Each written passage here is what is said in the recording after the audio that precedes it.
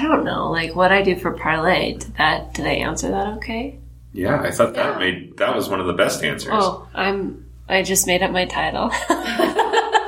Yeah, but you make fun of me and my title in mine too. You totally called me out. You're like, I think on your business card it says Vice President. I guess when you're the owner, you can make up your own. I was like, all right. I was teasing you. Yeah.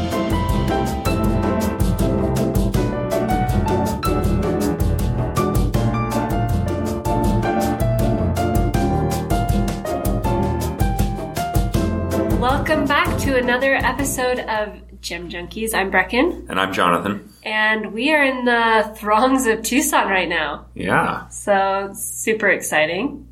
Okay. So, we are at AGTA right now. Super excited. If you are in Tucson, come on down to booth 417 in the AGTA Gem Hall and you can come meet us. And we've got pins. We've got swag.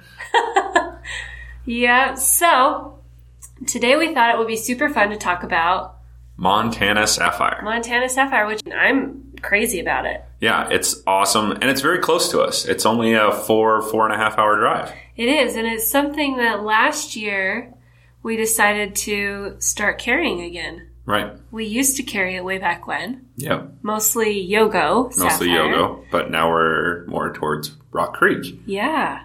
So, 1865, that's the original finding of sapphires in Montana by gold prospectors. Right. They were going up the rivers trying to find gold and discovered gold and sapphires. A lot of the gold miners hated sapphire because it would clog their sluice box when they were trying to reclaim the gold out of the rivers. Yeah. And they just would throw it. They would just chuck it. They didn't know, one, what it was. Yeah. And they thought, and then once they did discover what it was, they thought it wasn't very valuable because it was pale color. Right. Like pale in color.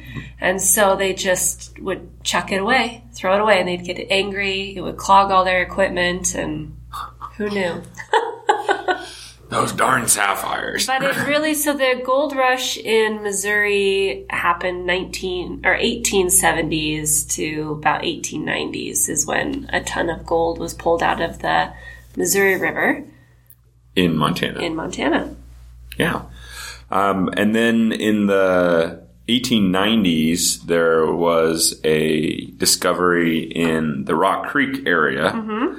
And so the funny thing is, the gold rush sent miners up every little river in Montana trying to find gold.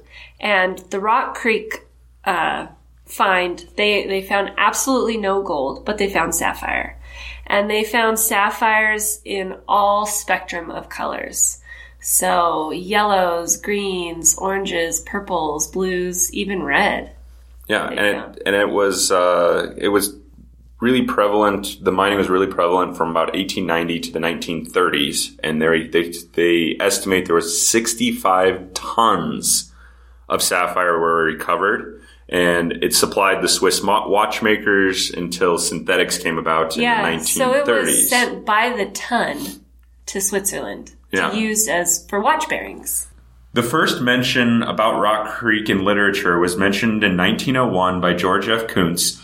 And he had seen the jewelry, the gemstones in jewelry at the Paris Expo that was made by Tiffany and Company in 1900.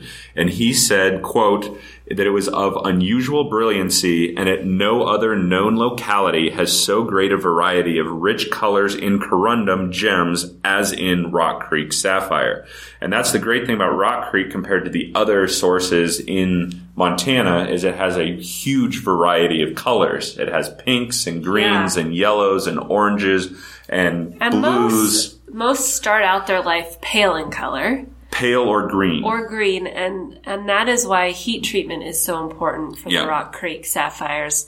It intensifies the colors, and it removes the cloudiness and silk in the gemstones. Yeah, so about 30% can stay in their natural color of pink, blue, blue-green, and green, and about 70% of it is green or slightly brownish, and that's what gets heat treated. So the great thing about Rock Creek is it has quite a bit larger sapphire crystals, and they range from 2 millimeters in size up to about 1 inch, which would be around 30 carats. So they produce some quite large, some quite large pieces, and that's the kind of up to about, I think, about 20 carats. All right. Okay. Rock Creek was mined since the 1900s, early 1900s. All the way up till the 1930s, and then in the 1930s, and it was all done by hydraulics. And so they didn't have equipment. So the hydraulics, they basically get a big pond of water going, and then they'd flush that water down and through a big hose until it had enough pressure. And so they were only able to mine the very narrow bottom of each of these gullies. Yeah. And so they missed tons of sapphires, and so... As evident by the large supply we're seeing come out of Rock Creek right now. So in 2014, Potentate bought 90% of the Rock Creek area. About 3,000 acres. Yeah, it's huge, huge amount. So not only Rock Creek, but also Eureka Gulch. And so now Potentate is mining that, and that's where all this new material is coming from. And I think this is the first time in the history of Rock Creek, of the Rock Creek mining area, that one company has owned so much land. Yeah. And been able to make it really commercially viable. Yeah, and their goal is to be the largest gem producer in all of America, of the United States. And so I was reading a little bit about it, and their whole thing is that mining in Rock Creek, the sapphires occur near the surface. So it's not like a deep underground mine. And so it makes mining costs much lower. Yeah. So they're able to go in there. And I mean, mining in the U.S. is not an easy thing to do. Right. There's tons of rules and regulations that are put in place in the U.S. to keep people safe and everything like that, which adds to the cost of mining. Right. And so to be able to viably mine sapphire in the U.S. is exciting. And it's because they're close to the surface of the ground. Yeah. And you don't have to tunnel. And Potentate also is working really hard to be environmentally friendly. So they use all recycled water. So they don't use any of the creeks or streams in Montana. They actually they have their own ponds. Keep the waterways clean. Keep the waterways clean. And then any ground that they disturb, they're fully reestablishing it. And then also old disturbed ground, like back from the 1890s clear through the 1930s, all that disturbed ground, they're actually reestablishing that as well. So they're going back and cleaning up. Yeah, so they're cleaning everything up. So it's a really great company to be associated with. That's cool. And they're a Canadian company. Yeah. Yep. Potentate's owned by a Canadian company that also has mined diamonds and gold. Wow. And now Montana Sapphire.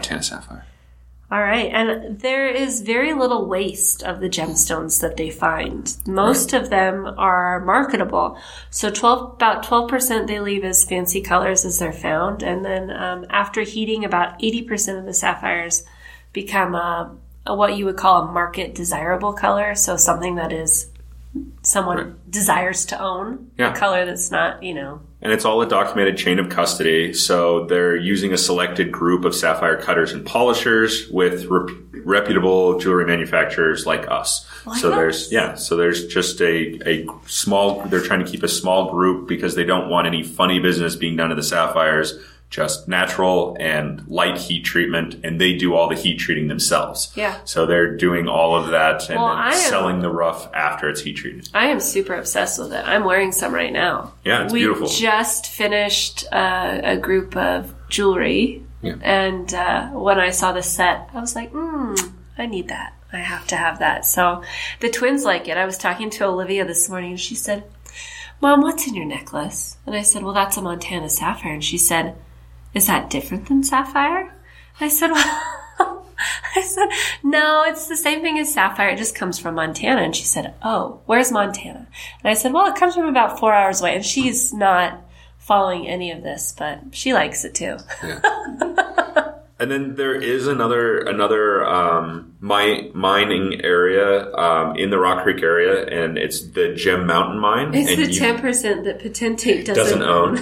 But it's really cool. You can actually go there as just a consumer, and you can even make a reservation on their website, gemmountainmines.com, I believe, and you can make a reservation for you and your family to go up there, and they bring down sapphire-rich gravel in buckets, and you can buy the buckets, and then they teach you how to actually sort. So you're not really digging it out of the ground, which would be totally unsafe. But you have to. But you still have to do all of the sorting and sifting. Exactly. And people have found some really big sapphires, and if you go on either GIA's website or Gem Mountain's website, you can see a couple of videos.